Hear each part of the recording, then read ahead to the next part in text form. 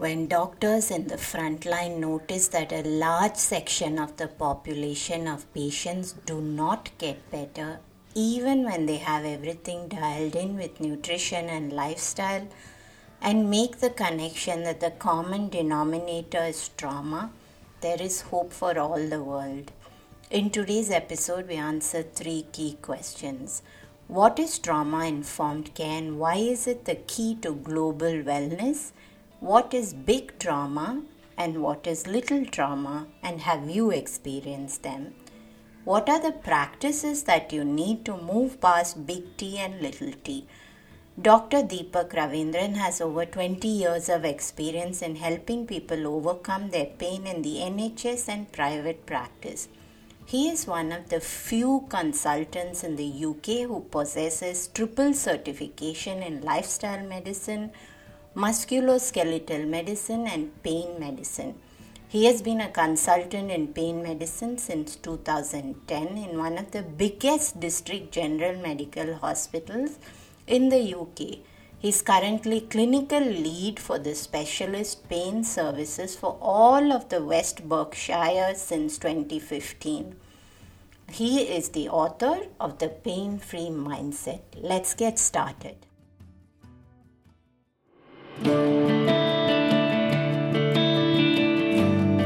Hey everyone, I'm Deepak, light functional medicine practitioner, author and yogini, and you're listening to the Sleep Whisperer podcast, the only sleep podcast with conversations and meditations. I'm on a mission to share profoundly insightful sleep conversations with global visionaries that merge together functional medicine and ancient wisdom.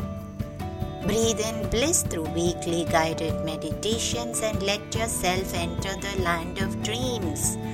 Together, let's unravel the pieces, get to the roots, and understand the right tools to transform your sleep completely. Through this podcast, I want you to dream the best version of yourself. It's time to regain hope and begin your sleep journey. Dr. Deepak Ravindran, welcome back to the Sleep Whisperer podcast. And your previous episode, we spoke about pain and sleep. Today, we are talking about trauma-informed care. Trauma is something that is very personal to me. I feel that there's a lot more attention that we need to bring to it.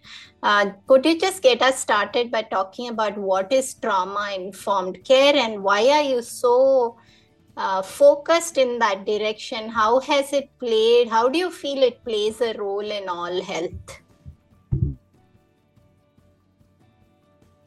So, thank you, first of all, Deepa, for again having me back on the Sleep Whisperer podcast. It's great to talk to you and to your listeners again about another topic which is much closer to my heart than even pain management to a certain extent, because I feel that as healthcare professionals, we all should be aware not only of this new scientific evidence that is really shaking the roots of healthcare as we traditionally practiced it, but it's not only about becoming aware of this phenomenon and the science behind it. It is also to then say, well, how should we be changing our practice to serve our patients better? Because we are realizing now that this has implications for how we do healthcare itself. So this is trauma-informed care is not just about how one individual looks after his patients or her patients, but it is about how healthcare systems itself must evolve in order to support their patients better so that their journey through the healthcare provision is as smooth and not trauma-inducing. So let's sort of cycle back a little bit. To me, it represents the ultimate form of upstream movement. There is this very nice analogy I often give in my talks. Like when I'm in a pain clinic, I feel like I'm standing at the bottom of a waterfall, where there are huge amounts of these human bodies, people are falling over the waterfall. And then, if I'm in the pain clinic, I feel like I do not know how and who I can rescue, because I can pull some people out of the river after they've fallen, but many are very difficult to change, and they have sustained such trauma in the fall that it is very difficult to do anything about it. So one option of going upstream is actually, in a trauma informed process, is to say, can we prevent them from falling over the waterfall? So can you set up systems in place to prevent that from happening? And that's where I think a lot of general practitioners, GPs, or primary care providers are able to help, and they try their best. But still, it is not enough. The real question, and the true upstream question we should be asking, is what is it that is actually throwing them in the river in the first place? Can we do something to prevent them from falling in the river in the first place? Because after that, the current sometimes just takes them along in such a speed that we can't do much about it. So trauma informed care comes from understanding that when people and their nervous and immune systems are exposed to the external environment, there are a variety of traumas that are occurring, what we call big trauma and small trauma. So, big T and small t. Each of these collectively have an impact on the nervous and immune system as they grow right from childhood through adulthood till they die. And in realizing that these situations have an impact constantly and are changing the nervous and immune systems, trauma informed care essentially says we need to realize that impact that is happening when these effects happen on the system. We need to recognize the signs and symptoms of such changes when people present to us in any healthcare setting.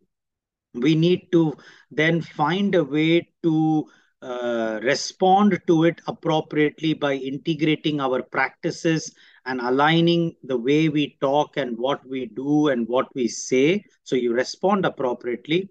The ultimate aim of realizing it, recognizing it, responding to it, is we want to prevent re-traumatization. We don't want to, in a healthcare setting, add to already what they have experienced that has got them into healthcare setting in the first instance. So that preventing re-traumatization together forms the 4 R's of trauma informed care.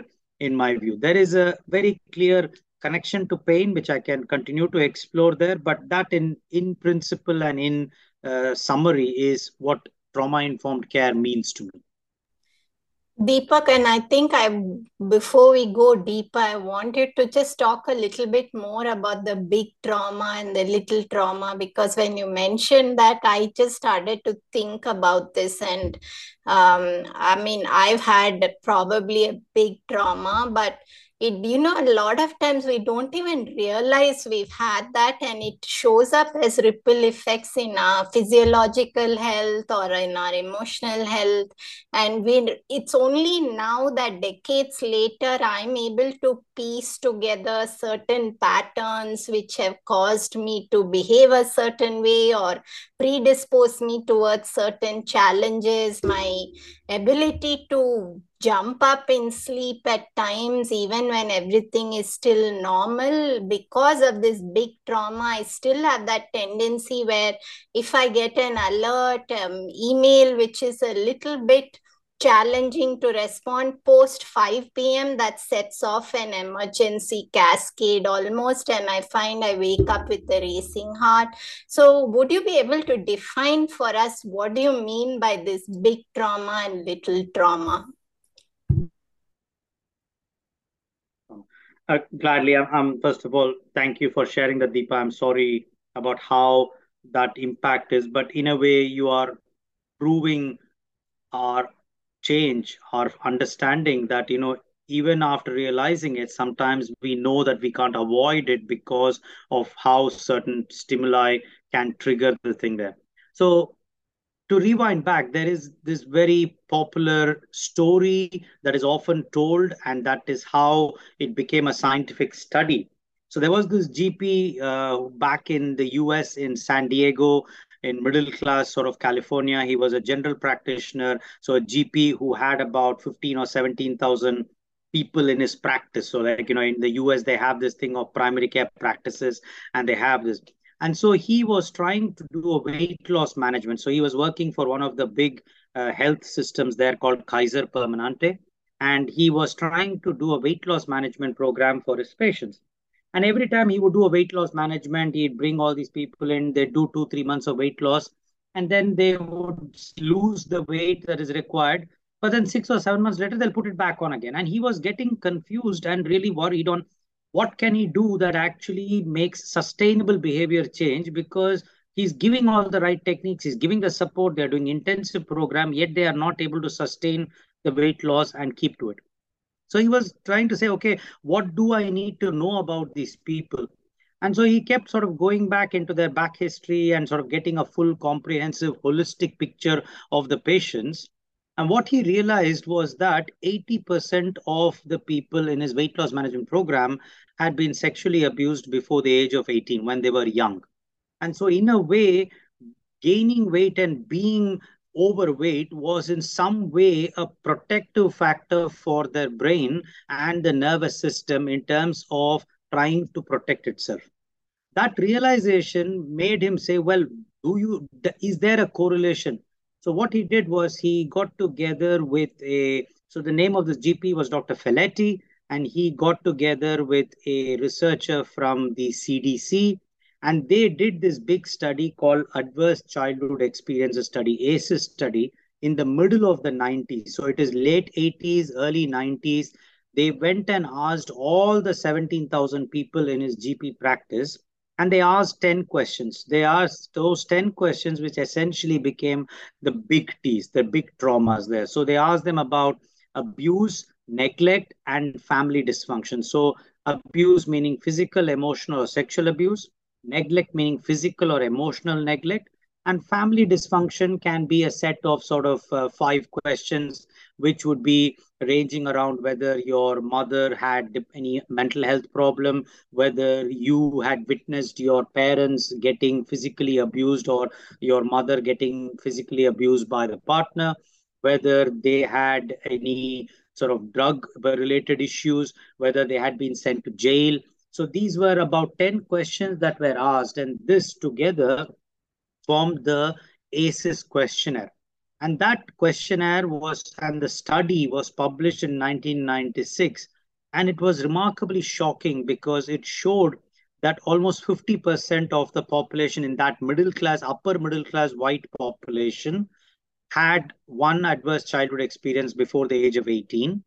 And they overall were able to show that when people had 4 or such experiences before the age of 18 and did not have a protective supportive factor in place, then it meant that the nervous and immune system was getting so chronically stressed because of that excessive big trauma that it spilled over into the 20s or 30s, by which time they started to get physical health conditions. So their rates of obesity were much higher, asthma was much higher, cancer was higher, heart disease was higher, mental health obviously higher. I mean, intuitively, you think mental health must be the one that's affected, but actually, what the study showed was shocking in that liver disease conditions, respiratory disease conditions, cardiovascular disease conditions, things like cancer, autoimmune diseases, pain, chronic pain is 3 times more common in people who have had adversity before the age of 18 than people who have not had it. So that study now is not just been replicated in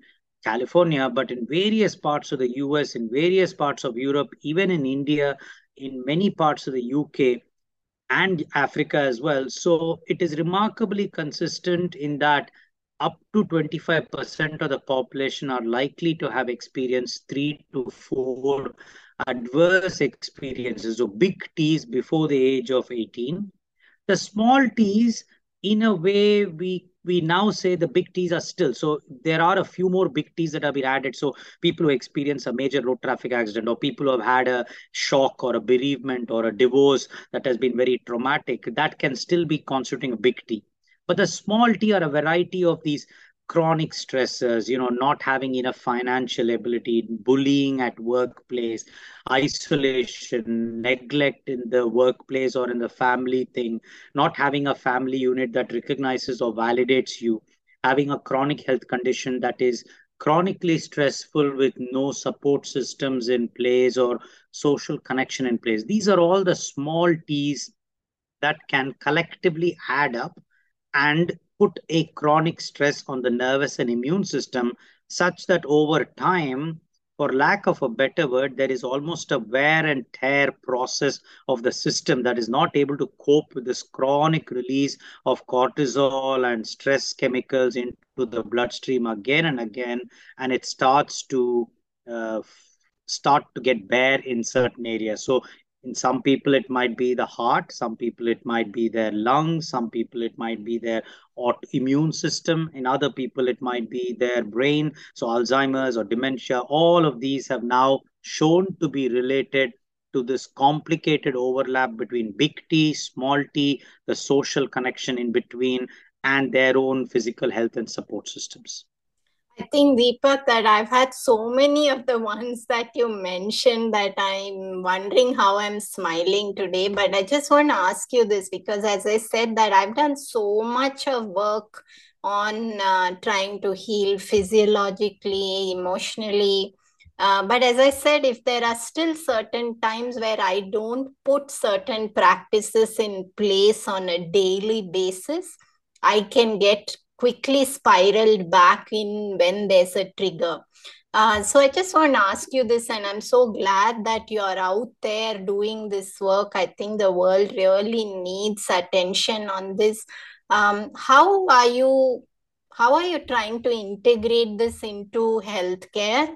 You personally, and also what are some of the practical aspects that you are suggesting to patients to who have been, I mean, if there's such a large percentage of people who have faced the big trauma and the little trauma, what are the practices that we should be putting in place consistently to be able to move past it?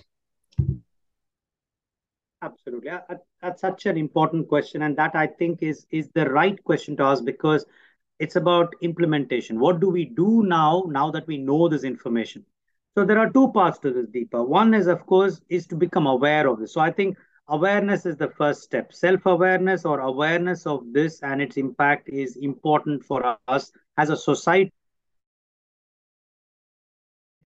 understand. This gives another clear indication in my mind that trying to separate the mind and the body and trying to deal with it separately is a flawed ideology right from the outset. Okay, we may have systems now that are unnecessarily putting mental health and physical health separately, but we now realize actually that we have an opportunity to review how our health systems are funded, incentivized, and supported, because we need to now understand that somebody who's got a trauma, and if you don't have the right kind of support systems in place, and you just go about treating their autoimmune condition, throwing drug after drug, treatment after treatment, expensive surgery after surgery, but you don't look at the wraparound aspect, the social systems in place, and you don't think about what is happening to calm this nervous and immune system down, then you are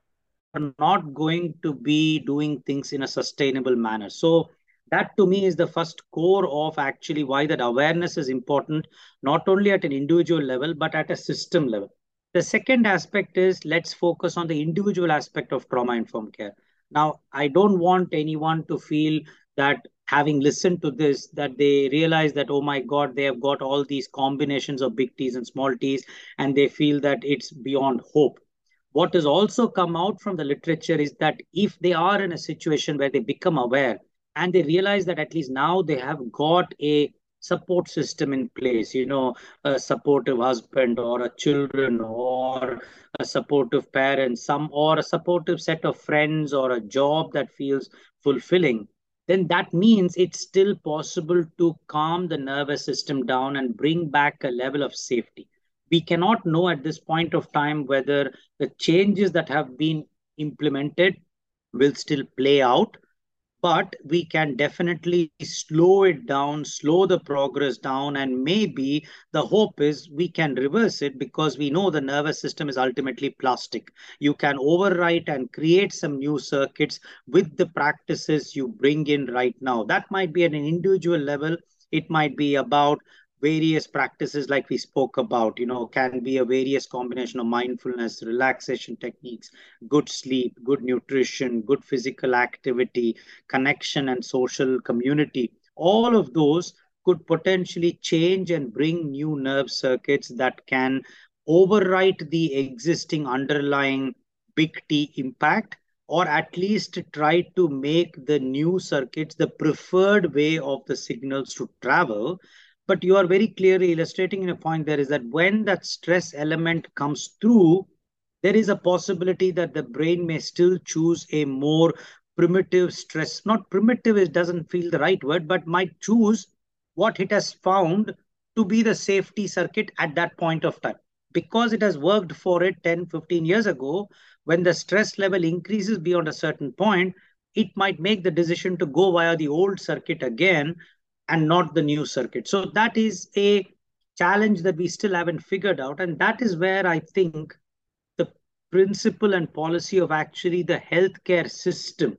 And that is where the second part, so when we move from the individual level and we realize the individual only can do so much. There is this principle in lifestyle medicine. I'm just slightly digressing, but I'll come back to what I mean. In lifestyle medicine, if we say, oh, lifestyle has to be changed, we should not think that it is only about the person making the lifestyle, because within a very short time, we'll realize that there are certain things in the environment that are also contributing to that person adopting that so-called unhealthy lifestyle. If you make food that is cheap, dirty, ultra-processed food available at every roadside for a fraction of the price, and the healthy food is located 1 mile away where they have to walk for a longer time, or you don't create a park in a place where they can do safety related physical activity in a healthy, proper manner, and you keep roads and busy noise and traffic and pollution, then that means that you can't talk about healthy lifestyle to someone who is not living in an ecosystem that supports that lifestyle. So the trauma informed care actually brings that whole part there is, if a person is having that feeling of a big trauma and is doing a variety of activities to support themselves, but when they experience pain or when they are going for some treatment for their autoimmune condition, then the healthcare system that goes in must not re-traumatize them, must not again get their nervous system to ratchet up again. It must realize that it is facing a nervous system that is already been traumatized. It must work as a system to say that we need to talk nicely to the patient. We need to keep person-centered care important. We need to be aware that certain words or certain actions or certain imaging or technology that you do and the way you explain those scans are all going to potentially make them more anxious and trigger a system. So how can we change our communication style? How can we make our environments, waiting rooms, and all of that more pleasant, more comfortable, more trauma reducing, and more compassionate, so that all of those elements can be put into place and you ultimately avoid re-traumatizing when they come and want to get some health care in a professional context. Those are the parts I try to talk about, and I sort of, at least in my own practice, my pain practice, what I do in the UK, my clinic, we both in the NHS and in the private that I am, we focus, and I try to focus and ensure that my language is often neutral. My language is always very supportive. The way I set the table, the way I engage with the patient and eye contact, the way I order investigations and explain what it means to them in a non-threatening manner, and then try to bring about hope in every consultation if possible, wherever possible, so that they feel that there is something that they can do to override the nervous system and immune system and do the right thing. That's my sort of societal or sort of system level way of trauma informed care. And there is this direction that's happening. So I don't want to think, and I don't want your listeners to think that this is all pipe dream stuff. Nobody behaves to me like that. And this doctor is only talking out of his hat. Because in the UK, we have this context called veterans aware. So many organizations are having to do a series of things to actually say that they are ready to look after veterans. So, veterans in this context in the UK and in the US are those people who have done military service, but then who have had some PTSD or they have had some horrific injury in war and they are not able to serve anymore on the front line, but they are struggling with significant physical and mental health and big trauma related mental health and physical health issues. The organizations have to do a series of things to say they are accredited veterans aware organizations. And if you look at those principles of what they have to do to tick box and get an accreditation, it is essentially trauma informed care in practice at a system level that is being done. And in the US, there are big health systems that are actually refashioning. So I think, if I'm not wrong, Oregon, Seattle, and there are some states which have entirely said that this should not just be about healthcare. It should be in the social system. It should be in the education system. It should be the justice system. And they have all become trauma informed because and the prison system, they have all become very much aligned to the principles of trauma informed care, because they realize that if their clients or customers or prisoners or convicts are not treated in a manner that is understanding of what they have gone through in their life, they are not likely to change and feel supported enough to make sustainable change. Deepak, I was going to tell you that I wished you were my doctor. I wish you had been my son's doctor. And when you were talking about how we should be speaking and how it should be non-threatening, and just, sometimes that experience itself makes the diagnosis so much harder or so much better. And I think it's a world of difference. And even though we didn't talk consciously about sleep today, I just want to say that trauma, of how safe we feel, plays a huge role in our ability to fall asleep, stay asleep. As I said, that's when sometimes if I wake up with a start due to some reason, it can tip me over and then I can't go back to sleep. It can be a big struggle. So I know we're almost out of time. I'd love for you At to a very I would like for you to share one practice with us to help us support our nervous system. um, there is a lot of practice, or rather, there is a lot of interest now in realizing that what prevents us from falling asleep, what makes the trauma response a persistent response, is this relative imbalance between the sympathetic system and the parasympathetic system. There is this misalignment and sort of malalignment between both these systems.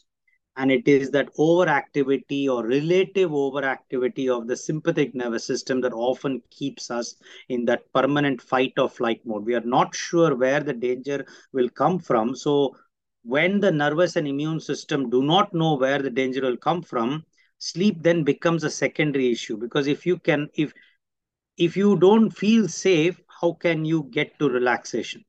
So there is a lot of understanding in saying, well, if you cannot calm the sympathetic nervous system straight away down, those are techniques that are there to calm the system down. There is now increasing interest in actually saying, what can we do to stimulate the parasympathetic system? And within that, the vagus nerve stimulation is becoming quite useful. So I find that actually two techniques which I probably will recommend to your listeners. One is, of course, the principle of actually cold water. So if you can find the time just when you're feeling that excessive strain of the sympathetic system coming through, is to just be able to splash cold water on your face. That is one way of just bringing the whole system, the parasympathetic gets stimulated, and that might calm down a little bit of what you're feeling.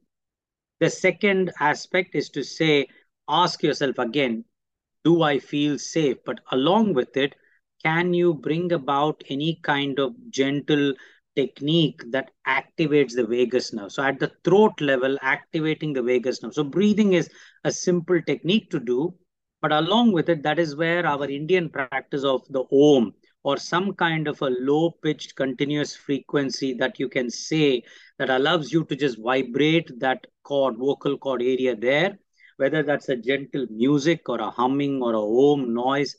That I think is the other simple thing that people can do. So, two simple things to activate the vagus nerve so that it can calm the trauma inducing sympathetic response that bit. Thank you, Deepak. And I think that this episode has turned out to be one of my most favorite episodes I've ever recorded. It's just, I think, resonated with me personally. I love that you shared about the Om, and I think Brahmari Pranayama is so similar to Om, where you just hum, and even if somebody feels that there's a religious aspect in the Om, they can still probably hum. Any final words you'd like to leave us with today? I think, given that our topic is around trauma informed care, I invite your listeners, especially the healthcare professionals and definitely other members of the public, just to Google trauma informed care. There's a lot of wonderful resources in the US which takes this there. I think it's a necessary element that healthcare systems itself should look at it. India is no exception, I think, and I think parts of US are already ahead of everything. But that is where I'd want to leave your listeners there. Otherwise, I thank you for having me, and I wish you also the very best in your own journey. And I think the way you are going about doing this in a very constructive, fulfilling manner through the podcast, through finding ways to help yourself and your clients through this is really lovely. I think that's another life affirming way of calming your system down and making it much bigger. I think that is the important aspect. Thank you, Deepak. And for everyone listening today, please do follow Dr. Deepak Ravindran on Instagram, Facebook, and there's great videos that he posts. Please grab a copy of his book if you haven't already. Thank you, Deepak, once again for being here today. Absolutely. Thank you for having me. And for all your listeners, please log into my YouTube channel for more videos, and some subscribing will always be good. Thank you. Cheers then. We need more doctors like Dr. Deepak Ravindran so we can change the world of healthcare by addressing this big reason for systemic imbalance, which is trauma. If you have experienced big or little trauma, it is of such importance that there are daily practices to soothe the nervous system. In my book, How to Sleep Better, the miraculous 10-step protocol to recharge your mind and body, available now by HarperCollins, I go into many of these practices. I also have guided practices within my Blissful Sleep course as well, which you can get at www.ohahealth.com. Have a great day. This podcast is intended to provide helpful and informative material on the subject matter covered in the episodes. The podcast is not acting in the capacity of a doctor or a registered dietitian and is not rendering any professional healthcare or medical service. The information in the podcast is not intended as a substitute for medical advice or services or as treatment or cure for any particular health condition. The advice and tools contained herein may not be suitable for your situation. Any medical questions regarding contraindications and cautions, or any questions on whether or not to proceed with any practices provided in the show should be referred to qualified health professionals before adopting the same. The podcast specifically disclaims any responsibility for any liability, loss, risk, personal or otherwise, which may be incurred as a direct or indirect consequence of the use of information from this podcast or the application, adoption of any of the information provided.